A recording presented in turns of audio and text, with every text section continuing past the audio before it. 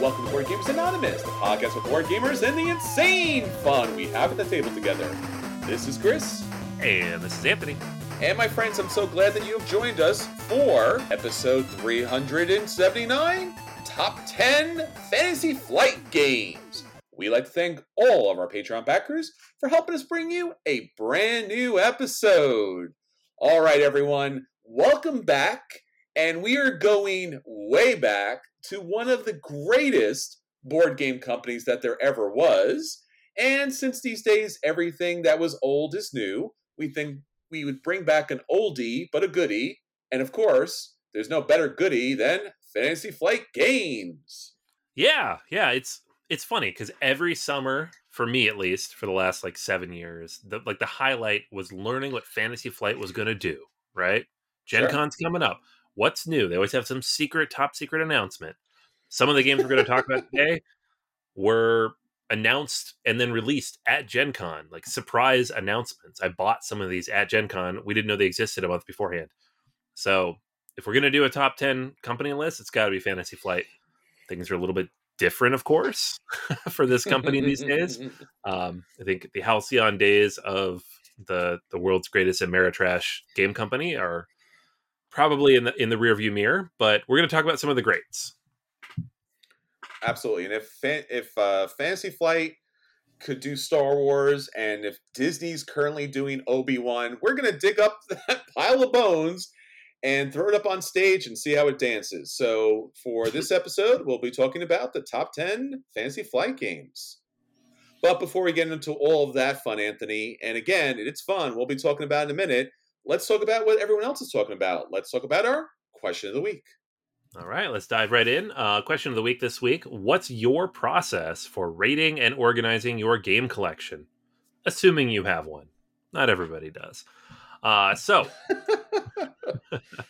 First up, we got Josh, who says, I organize the games by box size. Fitting them on the shelf is more important than sorting by genre, complexity, publisher, etc. I totally get that. I've been there. I've been in the box size consideration phase when I have limited space. AC Holt says, I'm not one to put a numerical value on my enjoyment of the game. I just happen to know which games I like better than others and will play more than others. So they go on to describe the different shelves they have in their house and what lives on which shelf based on what they enjoy playing and what their family enjoys playing. And there are breakfast nooks and living room shelves and overflow areas and second overflow areas. So AC, very much right after my own heart, with shelves all over the house, games everywhere. And the organization is more or less not linked to anything. Francesca mentions, rating happens once as I record the game in my BGG collection, but I no longer edit those values as my opinion evolves. As for organizing, I go by genres. So they have the space shelf, the train shelf, the two-player shelf, the city shelf. So just kind of organizing things by the different themes, it sounds like, but also sometimes by family. So they also have the tea games together, Teotihuacan, Trismegistus, all those kind of organized in the same bucket. Willie mentions rating the games using the BGG scale to the standard that they have set. So if you go in and look at BGG's ratings, you can look and see what they define each number as. And then just uses a gut feeling based on that rating. So I respect that. And in terms of organizing, Willie says, only a few games have specific locations. For example, I have all of my Pfister games together. There's also a Feld section. But other than those two, I tend to have the ones my wife likes enough to display in our living room. And then the games worthy of this designation could be either very pretty game boxes, even though she will never play them, like Black Rose War, or games she actually likes and thinks company might also like.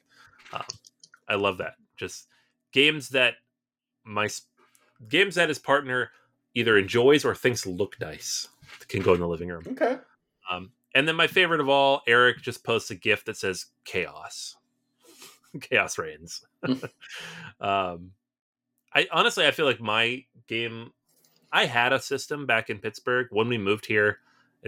Games kind of went where they went. The games that I like most ended up upstairs, and the ones kind of in the second tier ended up downstairs. But beyond that, there's not really any organizational system. But I have set a goal this summer to kind of go through and reorganize a little bit, because it'd be nice to have like, these are the games I really like and want to play, and I can reach them. And I know where they are, because right now that's not how it is. Sure. I think I've had a lot of different variations of that. So, I'm trying to think, where should I get started with all the variations? I guess let me skip all the variations, and I think I've tried them all from one point to the other. And I guess obviously utility is the most important thing, because getting those games out of the collection, especially when you have a large collection, is really the most important part.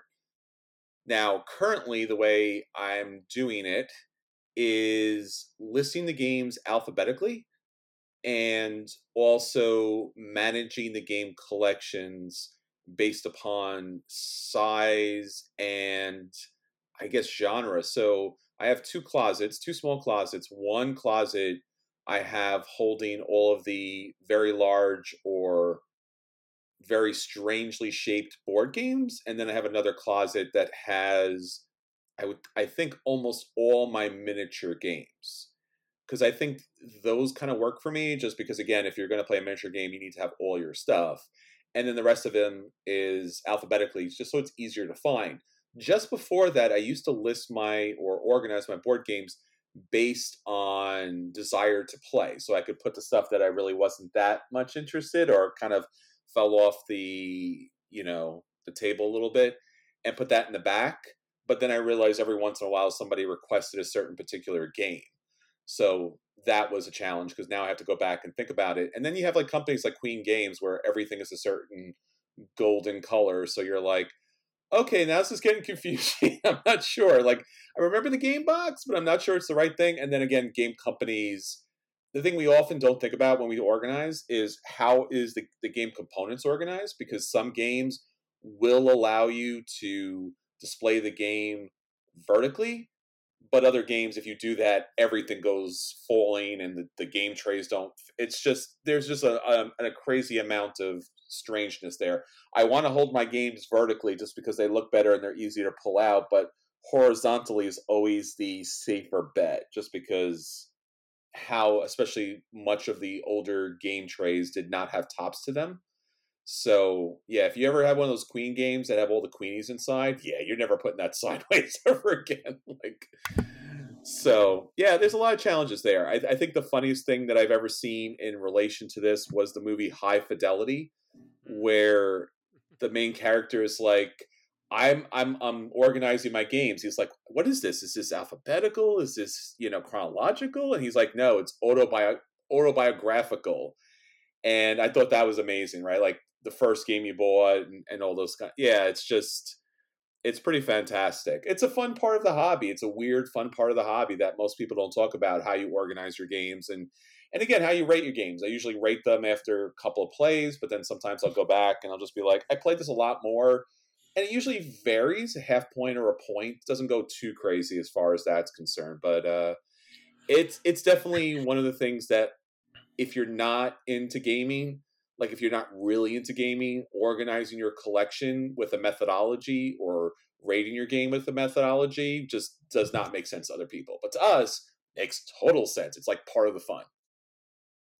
Yeah, 100%.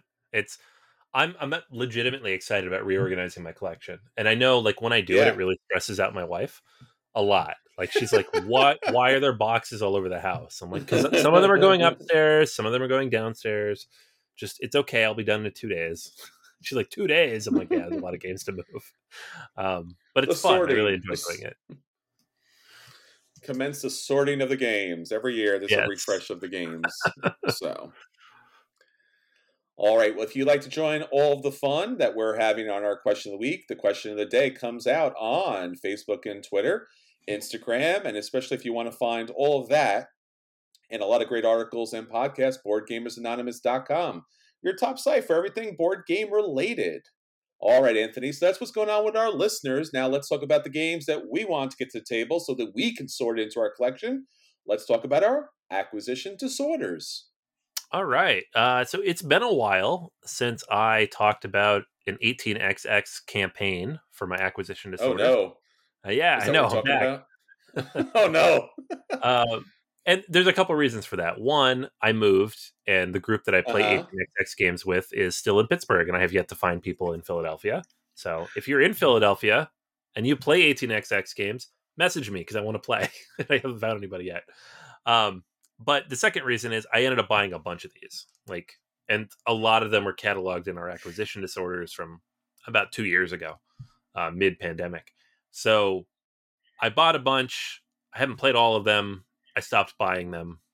That's what the healthy decision to do is. But there is a new Kickstarter up from All Aboard Games, and All Aboard Games is kind of the publisher. Like, they make really nice, pretty versions of 18xx games. Not all of these are very pretty, but these ones are.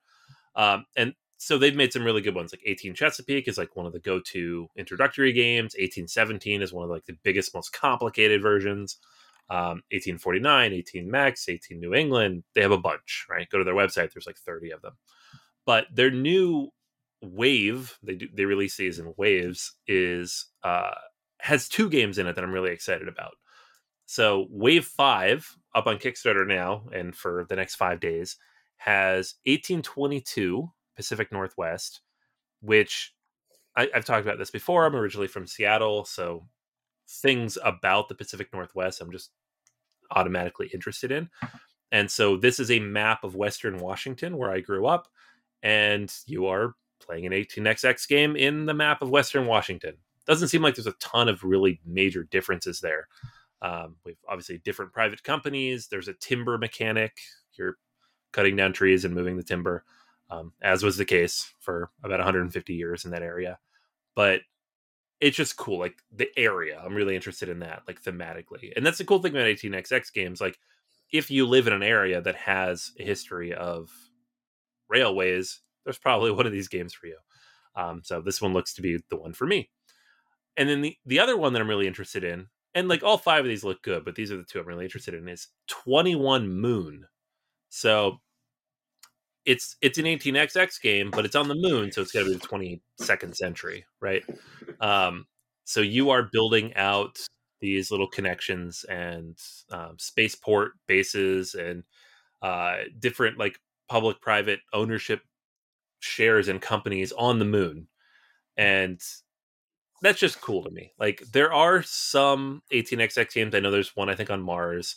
Like, this has been done before, but not at like this high of a quality. And I just think it's cool to kind of leave that very narrow 50-year period in which trains were being built in North America and Europe, and go to the future when we might build trains and trams and systems on another planet or moon or wherever it might be.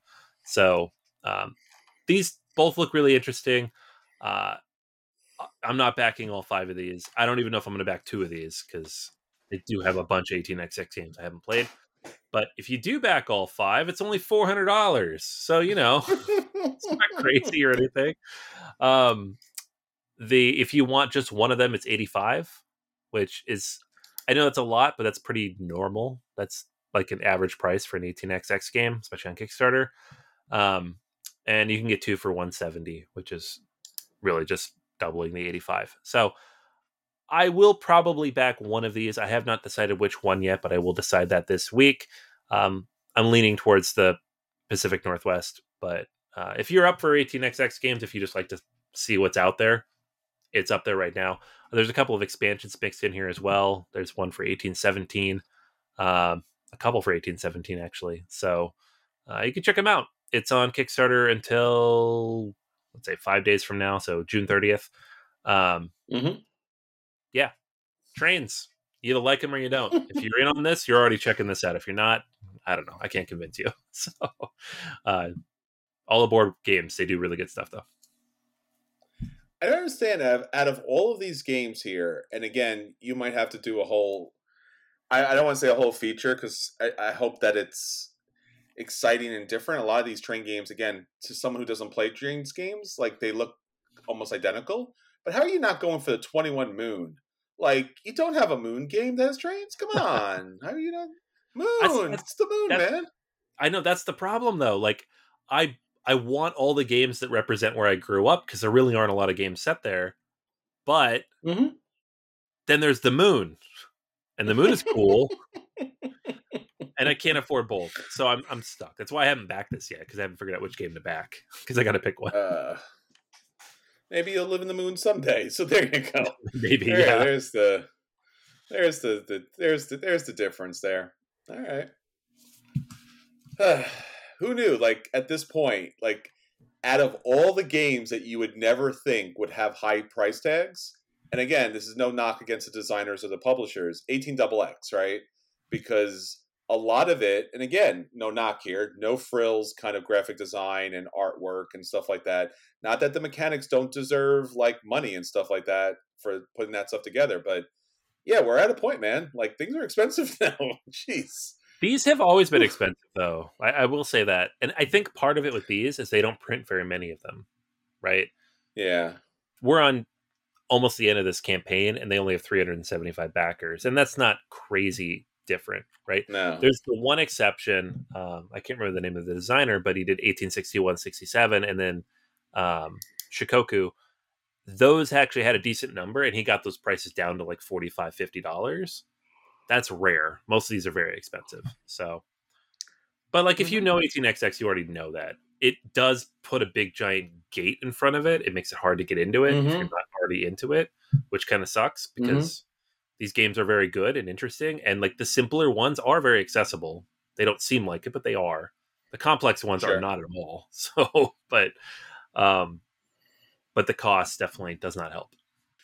All right, well, I'm going to talk to you about two Kickstarters that recently came out because I think that the way the industry has been moving over the last several years, especially on Kickstarter, is lighter family gateway games. Now, again, I want to kind of give an asterisk to that a little bit because we've been talking about lighter family gateway games, and as we've recently rediscovered, which we should have already known, is and we do, right? Our experience of board gaming for us and our perspective and our positioning is there are some games that do feel lighter family weight gateway-ish, but for the rest of the larger public, they are very complex games that are impenetrable in some cases. So I want to talk to you first off about Bot Factory.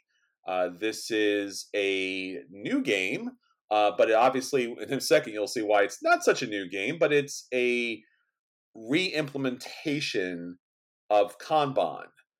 This is by Lacerda and Quintella. It's a worker placement game about building toy robots under the supervision of efficiency consultant Sandra. So if you played Kanban, it's Kanban, right? It's a simple version of Kanban or a simpler version of Kanban. You don't have some of the complex tracks that you have to deal with here, but it's about building bots. So obviously, if you played Kanban before, and if you always wondered or had hoped that there was a lighter, easier version of it, and there's been several versions of Kanban that's come out previously, this might be something that's up your aisle, but primarily the game is about using your workers, and again, in that worker placement kind of aspect, to be able to put together the different bot components, their different bodies, heads, torsos, and legs, and there's parts that go along with it. There's contract tiles that you have to meet, and of course, there's all the schematics that need to be put together. This has some beautiful artwork, not a surprise once again from one of Vital Lacerda's great games here. And again, it's a recognizable, not necessarily easier, but a recognizable format that a lot of people can get into. It has more of a cutesy theme than all of the different Kanbans that we have seen previously. And again, it looks like a little bit of a great game. The one challenge that happens to be a little bit of a challenge here is if you're going to, again, buy this on Kickstarter, currently it's backing for $48, which honestly is not bad, especially for a re-implementation of Lacerda's games. Obviously, Lisboa had gotten the re-implementation for the lighter fare.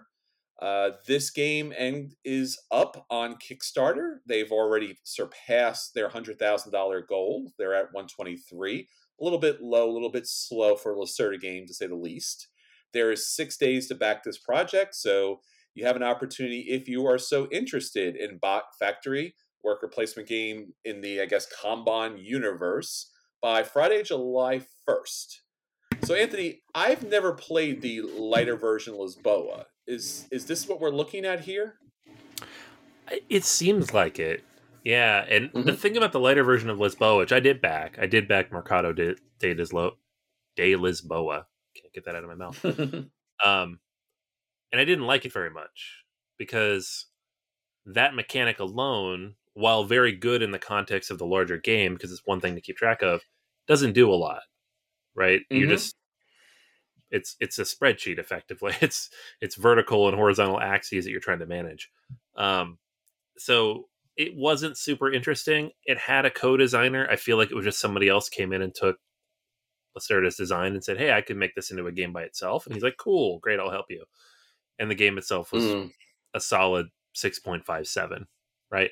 Mm. Um, so when this one popped up, I was like, "Oh, that's cute. It's got Lacerda's name on it." And then I dug in a little bit, and I'm like, "Oh, I think it's the same kind of thing." And Mm-hmm. so I'm stuck in between where I really want to back it because I back everything he does, and if it's good, I'll be really Mm-hmm. upset I didn't back it. But I'm Sure. afraid it's just another Mercado de los Boa, which is sitting on my to sell list. Like it's downstairs in a Yeah. pile, probably in a box. So I'm probably not going to back this. If you do, I'll play it and hopefully not be too disappointed. Sure. But um, it's hard. It's hard when they like when you boil these games like this, and then you take in like a second designer. Like you don't really know what you're getting, and they're selling it off of his name, but I don't know that it's really 100% his game. You know?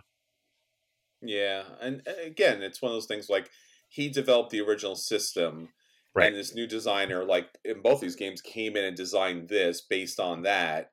So of course he gets his name on it, but he really didn't design it. He just designed, I guess, the boilerplate. He designed everything that they drew from. So, Right. I mean, this is hard for me. Like you said, I love this. I love this concept.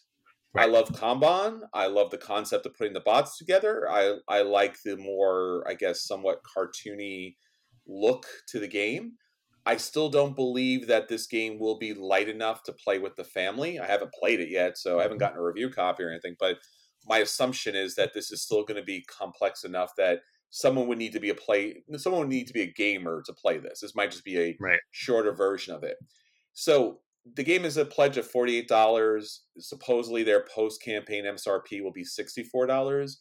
Now again, typically you can get board games at a discount.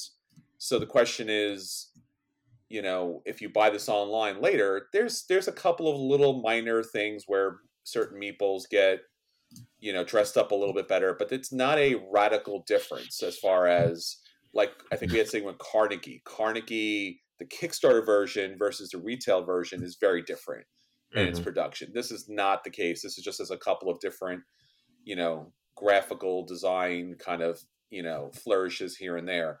And it's about $10 shipping. I guess it depends on where you're coming from. So it's about, I mean, if you order online and you have enough for free shipping, then it's probably going to be a identical price, which is not bad, right? Sometimes you see campaigns, they're like, oh, this is at a discount. And you look at the shipping, you're like, oh, and $25 shipping. And you're like, Right. well, that wipes out the discount. So yeah, this is a hard one. I'm not sure what I'm going to do yet. I'll let you know, Anthony. I might back it because again, the price is kind of okay, and I don't own Kanban. Weirdly enough, I've been trying to buy it for many years, and every time I try to buy it, it's like it's on sale. It's out of print. Oh, here's a new version of it. It's also out of sale. It's out of print. So at some point, I will lock something down. Maybe this is it. I don't know. We'll see. Yeah. Well, hopefully you do because I'm probably buying a train game instead. So what are you gonna do? Oh my god. All right, all right. On the lighter version, and this is certainly, I think this does fit well in the family version gateway game. Globetrotting. Plan epic vacations by drawing travel routes on your globe in this new game from the creators of Canvas. So, probably all of you remember Canvas. We reviewed it. It's been on Kickstarter. It had an expansion. That was the game where you sleeved, I guess it's supposed to be different layers of artwork onto a canvas, and it made odd and interesting works of art. And then there was symbols on the bottom, and you scored them, and it was a cutesy concept. I own it. I own that and the expansion. I'm glad I do because it is a game that ever so recently played with a friend of mine just because, I knew I could get that to the table with them. They were interested in art. This seemed like the perfect game for them. It was easy to explain. It was easy to play. It's obviously a little too easy for us gamers who are trying to like game out the symbols or something like that. But this is certainly the lightest game that I've seen on Kickstarter in quite some time. And I used to do a Kickstarter podcast.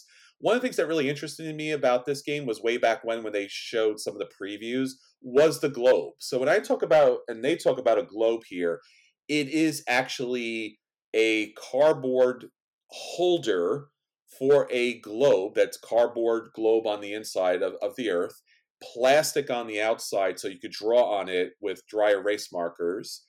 And then what it allows you to do is during the game, there are going to be 3 destination cards put out in front of you. You will choose one of the destinations and you will choose when you want to be able to travel to that destination, whether it's a spring, summer, or fall. You'll mark that location on this plastic globe and you will put the symbol of that different season. And then throughout the game, you'll have opportunities to travel to other locations. And by using the holder for the globe, you'll be able to draw straight lines to these different cities by tilting the globe in the position that you need to tilt it in. And based upon the distance in which you're traveling, the globe itself will be able to tell you how many dollars it will take to get to that location. So this whole game is about your flight path and taking the best vacation possible. So you're drawing these different locations that you're traveling one to the other. You have a passport that, again, has that ability for the dry erase marker to play on. And you want to take the most grand vacation possible, but as cheaply as possible. So you don't want to travel long distances because you'll score 2 points for every other player who spent more money on their vacation than you did. Now, beyond that, there is a bucket list, which is basically just objective cards. And sometimes the cards are, did you go to a certain location? Did you do a certain thing? And usually, did you do a certain thing is based upon a particular icon.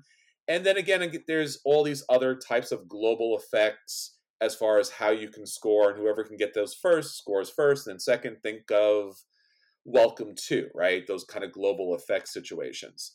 Again, this game is all about the toy factor. The globes here are an outstanding toy factor. I can imagine people walking by and wanting to play this just so that they can play with the globe, draw the lines. It comes in a very cute little like old-fashioned luggage case. So this toy factor is off the charts. The game itself is $53 if you want the basic edition, $68 if you want the Globetrotting limited edition, and that comes with some additional global effects as well as some what they call travel reward cards, but basically they are asymmetrical player powers. Being that the game is so incredibly simple and light, I can't imagine you not having to back the limited edition. In fact, the limited edition has like over 1,000 backers, where the regular retail version has under 100. So I think everyone's, on the same mind track as far as that's concerned. So yeah, it is $68 for a very simple light game with a very high toy factor. Your value may differ as far as this is concerned. You can also back some of their other campaigns that's part of here. The shipping is going to be the challenge here because this does seem to be a very bulky kind of thing to be able to ship. Now, it doesn't seem to be very expensive because it is going to be very light, but in the US and most of the major countries in Europe and some around the world, it's going to be an extra $15.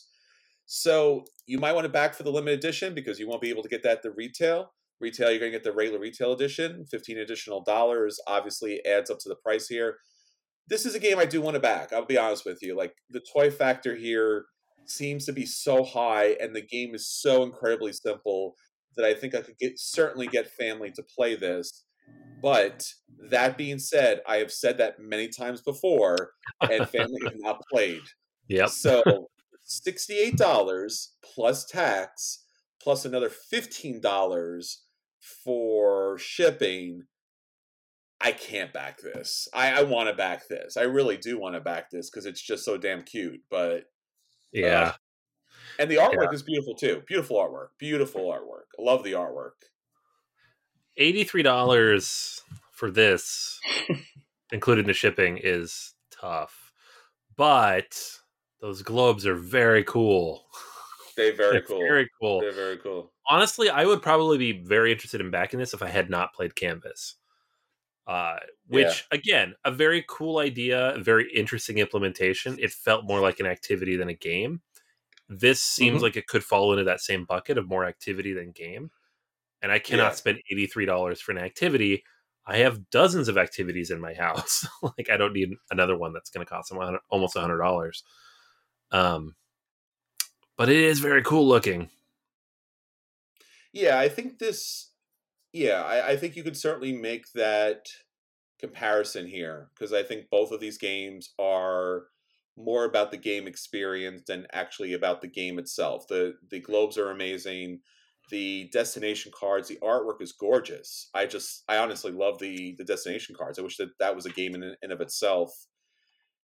It's hard. This company does a really good job, and I'm really impressed by their production. This is Road to Infamy. I actually back not too long ago their Halloween game, Don't Go In There. Again, I think it's probably going to be more of a game experience, although it does have dice rolling, so maybe that'll make it feel a little more game-ish. But yeah, I get that. I don't know. Like you said, it's a toy factor kind of situation. Right. I don't know how many toy factor games you need to have in your collection. I'm happy to have Canvas, like I said, because I think it's an activity that I don't see in very many games where you're actually creating works of arts that's not like a Pictionary kind of thing. But this is a map, right? This is just a map on a globe. So that I think we've had several games kind of like this. Sure. So yeah. I mean, they're getting smart these days. These companies are getting smart. I don't know. It's true. I really wish. Damn it, guys! Like, come on, do a less of like we complain about games all the time not doing a good production, and then the problem with Kickstarter is they do such a great production, but on such a light game that you're like, like you said, Anthony, for again, depending on which version you back for this, but $83, I could buy a really good game for $83. I don't know. Stop doing this. Make the game worse. Jeez. That's really hard. That's why there are acquisition disorders. All right, so that's everything that we want to pick up, but painfully is going to cost all the monies. Let's talk about the games we actually got to the table and let you know if those games are a buy and you should run out and pick those games up. If those games are a play and you should sit down and play them. If those games are a dodge and you should avoid them because they're super, super expensive and just really super, super light. Or if those games are, in fact, the dreaded burn, you should avoid them at all costs. So, Anthony, what did you play this week? All right. So I got a chance to get the Board and Dice recent release, Zapotec, to the table. This is from Fabio Lopiano, who has become, I won't say out of nowhere because I've been playing his games now for a few years, but just I didn't realize he was one of my favorite designers until I was looking at his release list. And I was like, oh, Kalimala, Ragusa, Merv, The Heart of Silk. These are all amazing games. And now Zapotec, right? So one of the things about Lopiano that makes his games so interesting is that he keeps them short, which doesn't sound like a thing, but it's so difficult, so difficult to make a game complex with a lot of interesting decisions, but not have it take 2, 3, 4 hours. And Lopiano's games, almost entirely, I can't think of one that doesn't do this, are less than 90 minutes. All of them. Like, actually less than 90 minutes. Not just on the box less than 90 minutes. They take an hour to an hour and a half tops. And so the ability to do that and make the interesting decisions that you're going to engage with as a player so accessible and replayable is such an incredible skill that not a lot of people have. So that said, Zapotec does that as well. In the game, and the game thematically, there are questions here to be had about the theme, right? The Zapotec were a pre-Columbian civilization in Mesoamerica, and roughly the area where Mexico is now, the state of Oaxaca. And so you're building temples in the game. There are cornfields and villages. You're making sacrifices to the gods. Like a lot of the things that be familiar to you in these kind of Mesoamerican, pre-Columbian civilization games. There's been a bunch of them in recent years. I'm not an expert in that area, so I'm not going to say whether it's done effectively or not. I didn't feel like the game was ineffective in that way. It wasn't necessarily overt in how it handled the theme, and it didn't feel like it was ignoring elements of it. But again, I'm not an expert in that, so I'm just going to leave it at that. I'm going to focus on the gameplay. In the game itself, what you're doing is you are placing buildings out in multiple locations on the map, right? So how you do that is you're going to play a card every round. You're going to have a hand of cards that you start with, and every round you're going to play a card. Everybody does it simultaneously. Each card has a number on it, and the number is going to determine the turn order for that round. It's also going to determine what type of resources you're going to collect. So based on what's in the card, you'll look at your own personal little grid.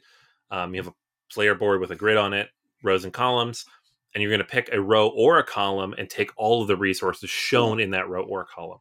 You're going to be getting new tiles to add to those rows and columns throughout the game so that in future rounds, of which there are, I think, 5, you will pick up more resources each time. So the first round, you're getting like 2 resources on this income phase. Later, you might get like 9 resources, right?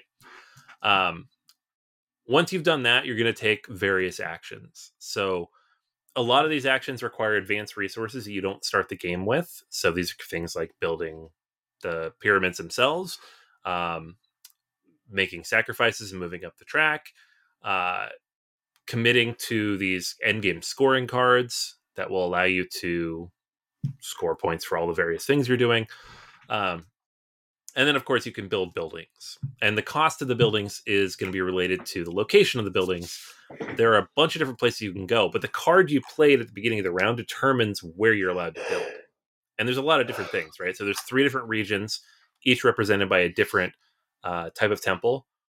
And then within those regions, there are different terrain types. And then within those terrain types, there are different building types. And so your card will have one of those 3 things on it. You'll either have a temple, a terrain type, or a building type. And you can build in any of those 3 things.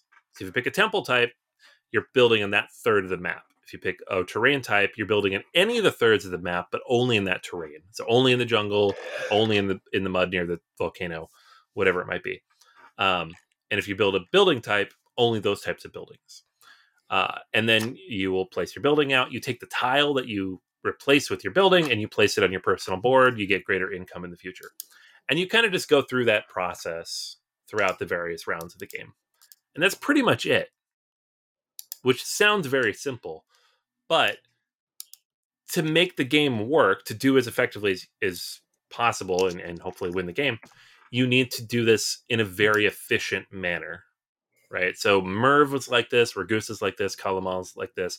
You have a very limited number of actions to take, and it's whoever can use those limited actions in the most efficient possible way is going to come out on top, which I love that in games. That's my favorite type of Euro game is limit the resources as much as possible, and let's see who can twist and tweak and manage them the best possible way to get the most out of them. And Zapotec does that really well. So, again, the game is pretty quick. It does not take a tremendous amount of time to learn because there are only, I think, 6 actions you can take, and they're all listed out on your player card. Resource-wise, it's pretty easy to keep track of that.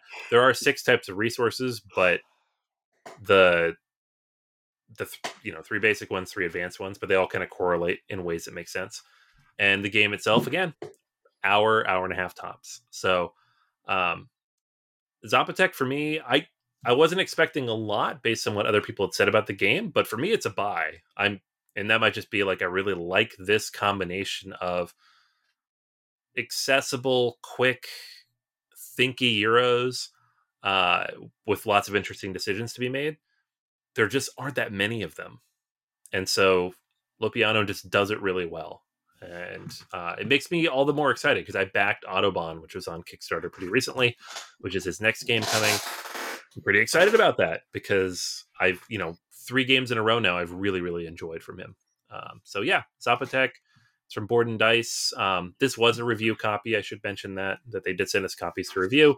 But be sure to check this one out. I think it flew under the radar of a lot of people because it came out right around the same time of Tabanusi, which was their other big T game that came out. And I think it floated it in like early spring, which is a weird time. Mm. Yeah, they have a lot of games in this general genre, and a lot of them look very much alike. It's a lot of that Yes. kind of beige, gold, green. So it's kind of hard to distinguish between them, especially if they're not getting table time out there. So it's great to have your review here on this because I've obviously looked at this game too.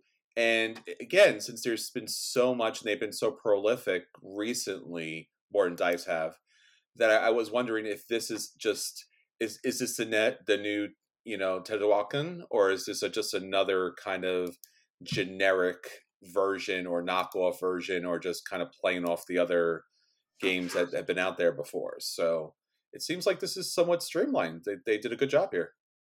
Yeah, definitely. Yeah, and it's hard because our rating system only has 4 stages. I would definitely put this a full step below like a Teotihuacan, but Yeah, it's still a buy. Like I want this in my collection. It's very good, and I yeah. want to play it more. But Mm-hmm. it's not the big full experience you get from like a big table hogging Euro. Mm-hmm. But it's a weird. It's almost like a filler, but it's not quite a filler because it still takes a bit of time to set up. Lupiano games are weird, and I feel like a lot of them fly under the radar for that reason. They don't fit. They're too heavy to be quick fillers, and they're too light to be full Euros, and so people just ignore them. But they're almost to a T. They're all good. So if you haven't played a Lupiano game yet, To a do so. T. Yeah, You said the thing. yeah. He did a thing. He did a thing there, folks. Just you, me, and our listeners out there are the only ones who actually got that joke. Yeah, it's a Board and Dice joke, guys. We did it. All right, so definitely check out all our reviews on BoardGamersAnonymous.com, and we'll have more upcoming for you. All right, so now on to our feature reviews. So our feature review this week is the all-time leader for the biggest acquisition disorders, the biggest IPs, the biggest promotional shows at Gen Con back in the Flight Report. Since we're going back into the 80s, we're doing all that kind of fun stuff. We thought about bringing back one of the greatest board game companies that have ever been out there. Anthony, it's the latest, it's the greatest, it's the all-time king, the top 10 Fantasy Flight games.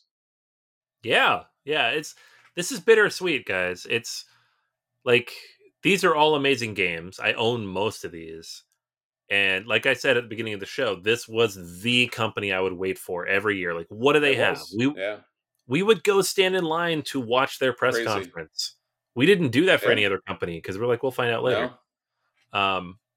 And it's just whatever the reasons, whether it's leadership leaving or the Asmodee acquisition or just the nature of the market or Kickstarter, whatever you want to blame for it, it doesn't exist anymore. They don't do all these things. Like their big game now on the horizon that we know about is Twilight Imperium Inscription, like a roll and write in the Twilight Imperium universe, which just doesn't even sound like a real thing. Like I'll buy it, but it's not making this list. I can tell you that now. So it's fun. We're going to go back through like the 10 best Fantasy Flight games, the ones that, we're excited to have played, excited to own, the ones that if you can get them, you should check out. There's dozens more that aren't on this list that you should also check out. This is one of the companies that has hundreds of really, really good games. Many of them are out of print, but a lot of them are not. You can still find a lot of these games if you look hard enough. Yeah, we might see some of these games re-implemented later on in different IPs, or again, with Star Wars kind of gearing up again to release all the TV shows and all the movies again, maybe they'll see a second life somewhere else, or maybe Fantasy Flight comes back from the dead. God only knows these days. Jeez. Right. But for right now, these were the greatest games. Again, as a kid who grew up on all these different IPs, and some of which were Fantasy Flight's very own created IPs, Right. that really just it had its own gravity well. Like we said, that they had the flight report at Gen Con, and it was an event. You couldn't always get tickets for it. You couldn't always get in, but it was an event. They had all the people there. They had they did everything well. They did everything right. They did everything fantastic as far as what a game company could do to really excite fans of the different industries. And they had a real genuine love for all of those IPs that they're using here that we're going to talk about today, and the history of their own games. And they never were cheap with it. They always did a really good job. It wasn't just a slapped on, pasted on theme. It was something really great and meaningful throughout the time. So, if nothing else, it's acknowledgement for such a great game company. And again, even though a lot of these games are out of print, if you can track them down, you would be certainly having a great time at the table. So, Anthony, since these are mostly your favorites of all time, I'm going to let you take the lead on this, and I'll chime in as I weep that I did not get a chance to pick these up before they went out of print. Right. All right. Cool. So we're going to start off with number 10. And this is kind of a dual one. I was going to say Keyforge, but really this number 10 slot goes to all of the not collectible, but like the open play card games, collectible systems that Fantasy Flight has started and subsequently let die. They have a long history of doing this. These are not the only two games, but for me, Keyforge and Star Wars Destiny kind of went back to back, where they're like, this is an amazing system. It's got a big thing. Everybody's really interested. And like 2 years later, they're like, and it's dead now. They keep claiming Keyforge is coming back. I'll believe it when I see it. It's been dead for a year now. But both these games are amazing. The Keyforge single deck system, it's still one of my favorite card games of all time. I would absolutely jump right back into this if they relaunched it and they had open play near me. Star Wars Destiny is one of the best Star Wars card games ever made. And I think this one fell victim to the cost of production. But both these games, just in the last 7 years or so, both these games came and went and are both just like, they reflect the brilliance in the development teams of Fantasy Flight at the time, and also the realities of trying to put a game like this out in the market. So unfortunately, they're both gone right now. Yeah, I think especially for Star Wars Destiny, the idea was the IP was so hot, right? Can't do any better than Star Wars when it comes to games.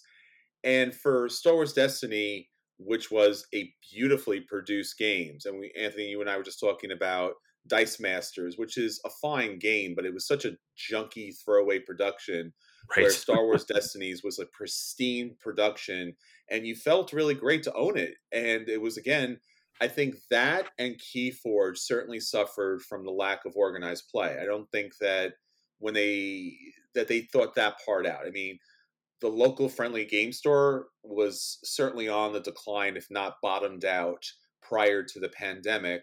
So when these games came out, they had a bit of a life because there were such great games, but there was nobody out there supporting them like Magic out there, right? Magic was just anywhere you go, there's these things. But yeah, if you took your giant Star Wars Destiny kit with you, you're not going to find anybody. Yeah, Keyforge people had some decks, and it was certainly a fun kind of game to get to the table. But again, you didn't have a community built around it. And again, part of that was the local game stores going out of business and nothing replacing them at that point. So it's really sad to see those go. But Richard Garfield did a great job on Keyforge. Again, I mean, what a bold move after doing Magic. Like, I would do Magic and I would just like lock myself in my house and be like, I did the greatest thing of all time. I'm done. I'm not gonna go back to the table. And he's like, you know what, Keyforge? And you're like, dude, why would you want to do that? Like, you already did the best thing. But Keyforge was great, a lot of fun. And Star Wars Destiny, it's a shame.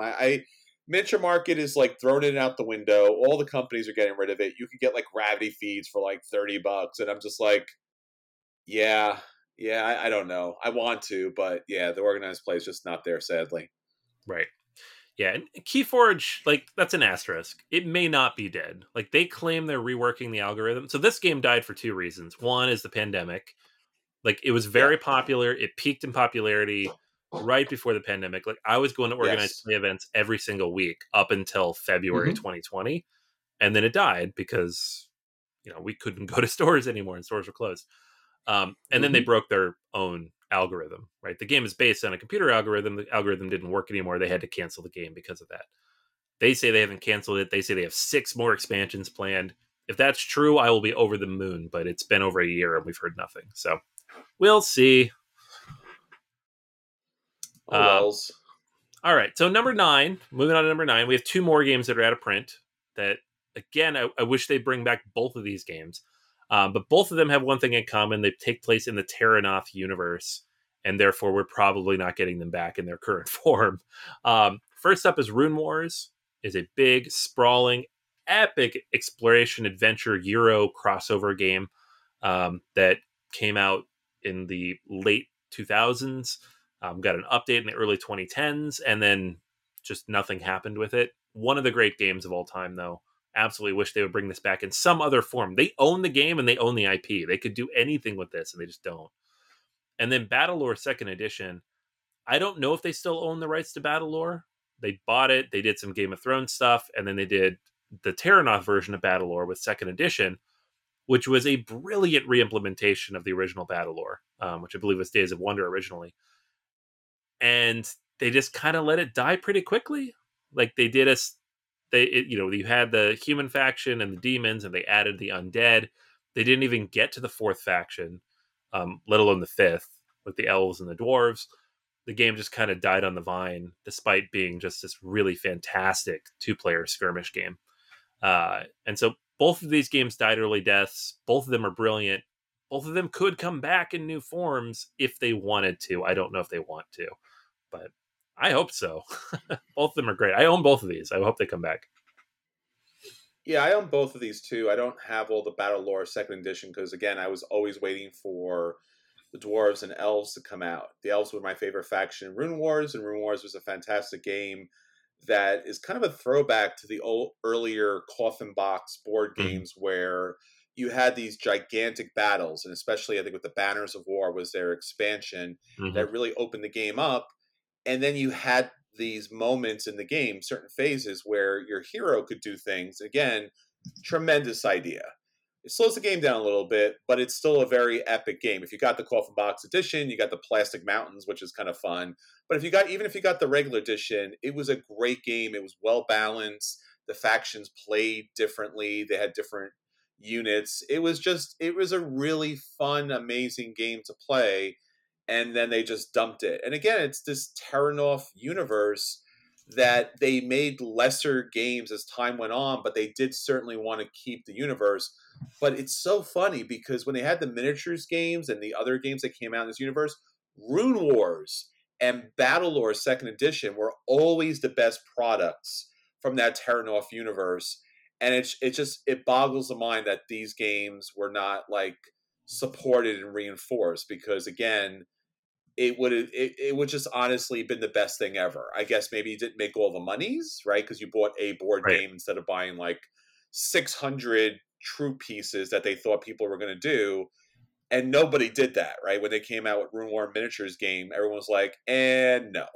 So, and then 5 minutes later, Star Wars, they came out with their own Star Wars competitor in their own company. And it was just like, what are you guys doing? I don't know. Yeah. But again, if you want Terranoff Universe, if you want some of the best fantasy board gaming outside of Lord of the Rings, Rune Wars and Battlelore Second Edition by far the best games, by far.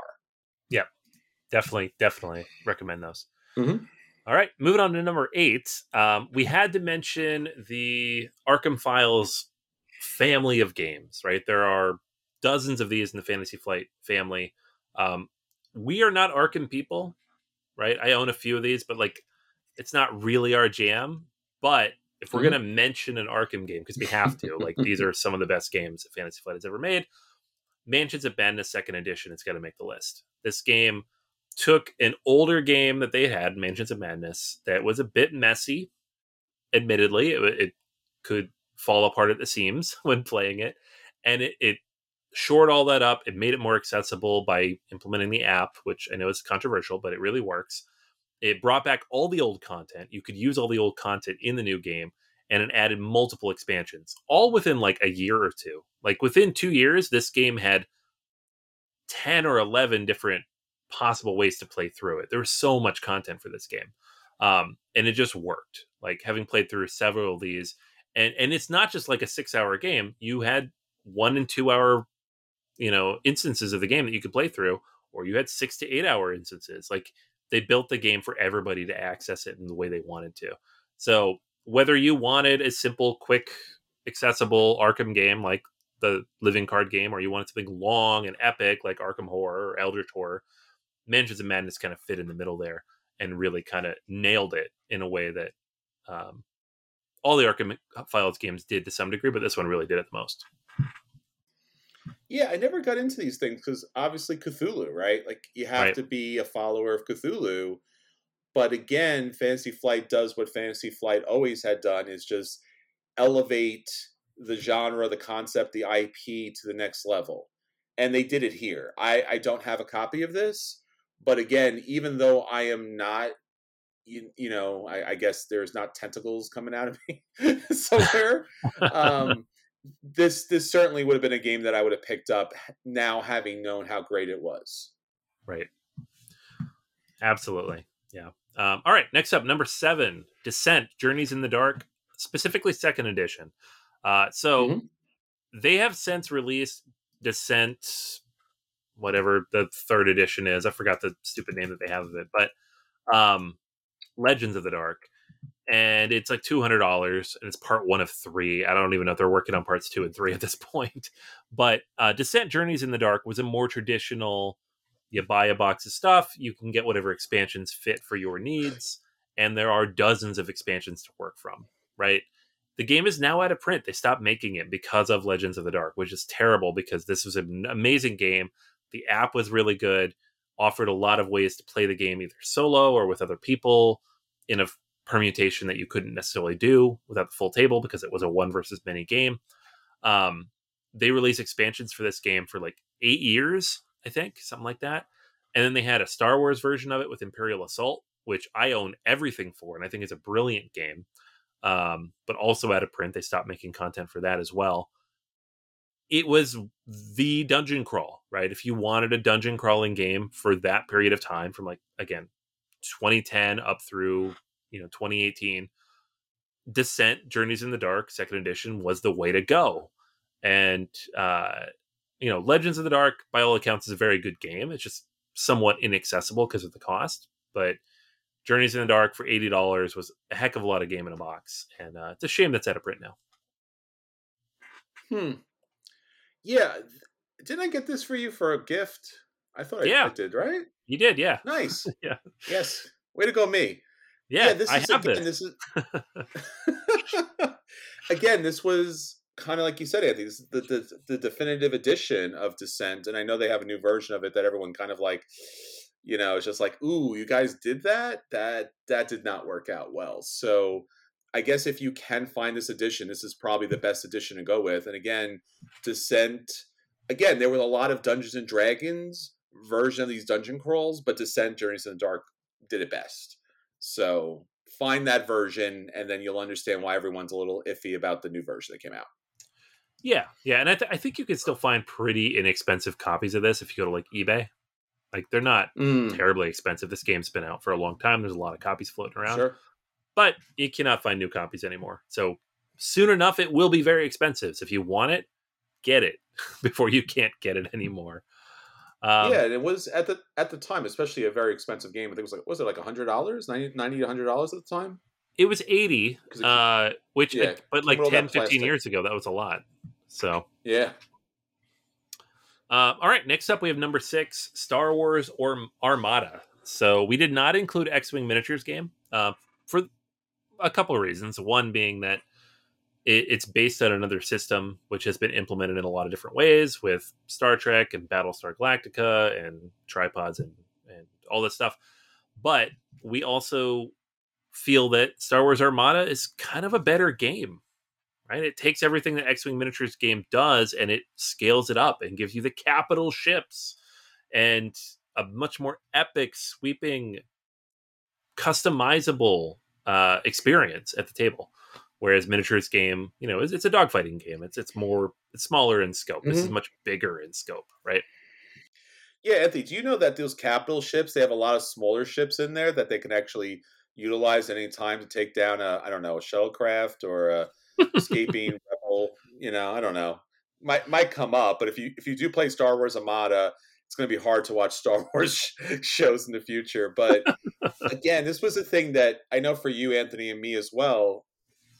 We invested so heavily in Star Wars X-Wing miniature game, which is a fantastic game. And then when Armada came out, it was like, huh? Oh, there's like this weirdly bendable extra arm that kind of comes into play. And you're like, oh, okay, this is fine. And then I don't think anybody at that time could understand how big this game was going to be. And I mean big as far as like the number of pieces, the scope, but the gigantic ships they added to this. Mm. Like it is unreal the big capital ships that came into play. Like we're talking hundreds of dollars for these Armada ships, and I am all kinds of jealous because I really wish that I came along a little bit later so I could have picked up Star Wars Armada. And again, I'm sure like you can still pick up a lot of the pieces. I think Barnes and Noble usually every once in a while over the last couple of years, it might be out of print at this point, but they used to throw those ships like 50% off. And every time I would just go to Barnes and Noble, I'd be like, huh? I can't do it. Maybe. No. So yeah, I can't do it. Just because I know where it leads. I know where that road goes, man. Yeah, it's so hard. Yeah, it's a rough. All right, yeah. So Star Wars Armada, definitely check that out if you can. Number 5 on the list, Lord of the Rings, the card game. So over the years, Fantasy Flight has made a lot of different living card games. This was among the earliest of them, and the first of the ones that could be played solo out of the box. So it became very, very popular because while it was designed and pitched originally as a cooperative game, people bought it and they played it alone. That's what I did. And they released new content for this for over 10 years. They recently relaunched the game. They streamlined a lot of the content. They re-released it. It's not really a full second edition because it's taking all the original cards and kind of just repackaging them and making them more accessible, whereas all the old stuff was often out of print. But the game still works. Like the core elements of the game by Nate French, they're just really, really solid. Now, there are multiple versions of this if you want it. There's the Arkham Horror living card game, which many people say is the best version of this because of the story mode and the more dedicated true solo mode. There's Marvel Champions, which focuses more on the combat, which I love and I own a lot of stuff for. But the original one, the OG Lord of the Rings, the card game, is still the one, the one game to rule them all. And it's still around. New content coming out. Got new stuff in today, actually. So, number 5, Lord of the Rings, the card game. Yeah, I have the base set for this, but I never picked up anything else. And in part, it's kind of funny because I remember way back in the day when this came out, I think it was another Black Friday sale where they had a number of the expansions available. Again, kind of like Armada, I was like, all right, I got to put the base game in my cart and then this expansion. And that expansion, and that expansion, and and then I think I got up to like $90, $100, or by much, much more. I mean, games were much cheaper back in the day, and I was just like, I can't. Like, this is an all or nothing kind of game. Like, if you love Lord of the Rings, and again, a fantastic system, but yeah, this is something certainly to kind of invest in because, like you said, Anthony, whether you play it solo or you play with a group, you're going to have a great time. Yeah, absolutely. All right, number 4 on the list, another LCG, Android Netrunner. This is a game, unfortunately, I did not play until it was already out of print. So this was almost certainly Fantasy Flight's most popular living card game because of the competitive scene. It was a completely asymmetrical 2-player LCG in which players took on the roles of the runners of the corporations, and there's multiple different runners and multiple different corporations. You can mix and match everything. And I played this one after it went out of print, and I was instantly enamored. I was like, oh my gosh, this is brilliant. I can't believe someone made this game. And unfortunately, the license expired, and it just like overnight too. It was like there was no warning that this was going to end. Um, People still keep this thing going. There's fan expansions. You can print cards off. A lot of this content still floating around out there. Uh, I don't know if this will ever come back. I'm not even 100% sure who owns the rights anymore. But it's a very, very popular. It's a shame that it died because the competitive scene was so robust. But just a brilliant 2-player card game. Yeah, I never got a chance to play this myself, but I just always heard the greatest things about it. Yep. Speaking of 2-player games, number 3, one of my favorite 2-player games of all time, probably second only to War of the Ring, which Fantasy Flight did produce the first edition of, or at least published in the US. Star Wars Rebellion. This was the game because for the longest time, Fantasy Flight was not allowed to make a Star Wars board game. They had rights to the miniatures. They did not have rights to the board games. And so we kept saying, give us a real heavy hobby board game based on Star Wars. And they did not exist. There wasn't one. And then Star Wars Rebellion came along. And it's exactly what we wanted. It is a Yeah. absolutely brilliant, massive, epic 2-player Star Wars board game, similar to War of the Ring, but in the Star Wars universe. And yeah, you owe it to yourself to play this if you have not. Yeah, even if you're not a Star Wars fan, this and War of the Ring are two games you absolutely positively need to get to the table because they're so amazing to play and everything's done correctly. Even Death Stars in here too. I mean, it's both of them are beautiful games. Star Wars Rebellion, you can argue in some cases, does it a little bit better with its expansion as far as the battles are concerned. But man, I mean, we asked for it, they gave it to us. I think in a lot of ways, this will always be, at least for me, the definitive Star Wars game. Yeah. Just because it's an amazing game. It's such a good game. Yeah. I honestly don't know how you top it. So I don't know. They tried. They did. They failed. They have not yet done so. Yeah. All right, number 2 on the list, Battlestar Galactica, the board game. This is the epic hidden movement, hidden role game based on the Battlestar Galactica television series.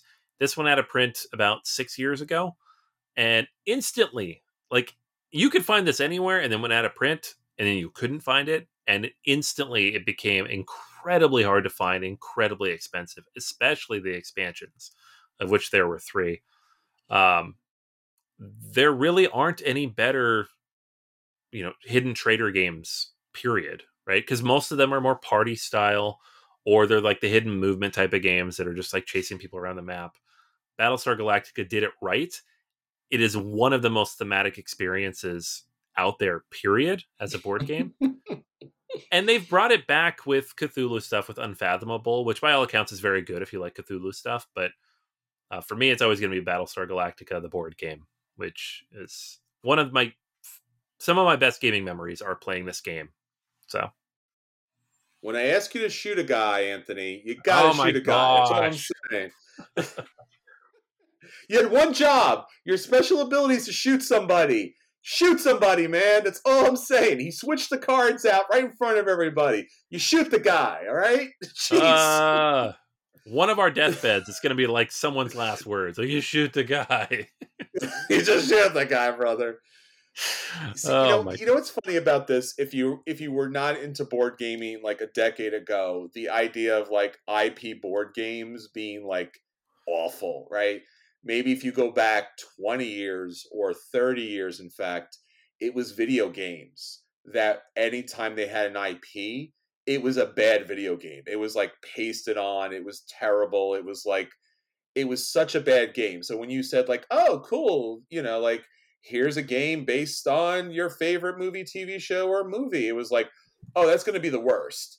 And Battlestar Galactica, the board game, for me, as far back as I can remember, again, there's been other games that have been out there, but it was the first modern IP that just got the best treatment possible. Like thematically and mechanically, it was just a perfect game. Like if you knew anything about the TV show of the modern era, it was the best. It was. And then you're like, oh, this is great.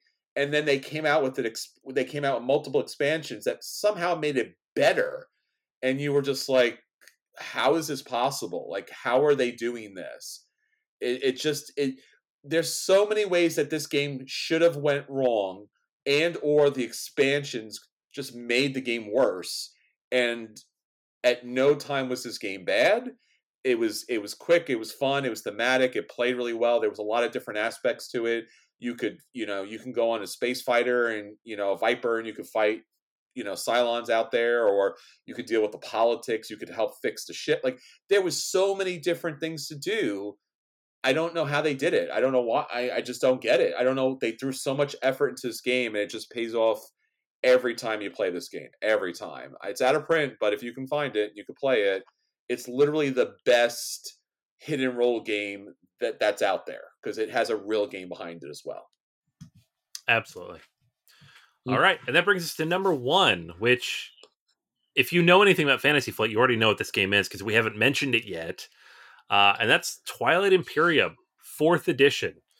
This is, like, coming into the hobby pretty quickly, within a few months of entering the board game hobby. This was the game that kind of floated around as, like, the big game that you have to play, right? At some point, at least once, you had to play Twilight Imperium. At the time, for me, it was 3rd edition, but now it's 4th edition. And I didn't know anybody owned it. I never got a chance to play it. It was very intimidating, the thought of playing it, because it seemed like this big, epic 10-hour experience. I'm like, when am I ever going to play that? And then they surprise announced and launched Twilight Imperium 4th edition one of the years we were at Gen Con. I picked it up because we were there, so why not? And by the end of the year, we got a chance to play this. And I've now played it about half a dozen times. And it is a ridiculously long but incredible experience. You don't, like, most things don't live up to that kind of hype, but it really does do everything that it says it's going to do in a way that's almost impossible to describe, because you describe it in a certain way and people think, oh, that sounds really long, and it sounds really complex. It's not that complex, and it doesn't feel that long because you're always engaged. You're always doing something in the game.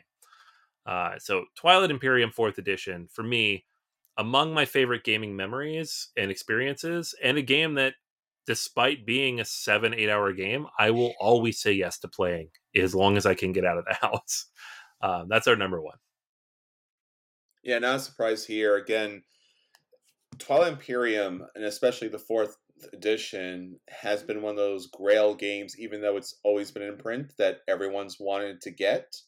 And especially everyone's wanted to get to the table. And when you do get to the table, it is an epic experience. It's an experience that everybody wants to have, even if they are not into these kind of big games, because there is something, even after all of these years and after all of these board games. I recently talked about Eclipse 2nd edition, that Twilight Imperium, again, the 4th edition is streamlined and just beautiful for so many reasons, but there's something about Twilight Imperium that if you say it to a board gamer, about that's going to be a game day, maybe they can play it, there's just something different about it. There's something that still resonates as an event, and it's Twilight Imperium. I can't explain it. It's just, again, it's one of those games that is unlike any other game that's out there. Yeah, absolutely. Yeah, I can't argue with that. All right, so there you go. The top 10 Fantasy Flight games. Check them out, play them, get them to the table. And if you do have a chance, pick them up. I think you'll absolutely enjoy and love the experience. All right, everyone. So that's everything for this time. Until next time, this is Chris. And this is Anthony. And we'll save you all a seat at the table. Take care. Bye. See ya.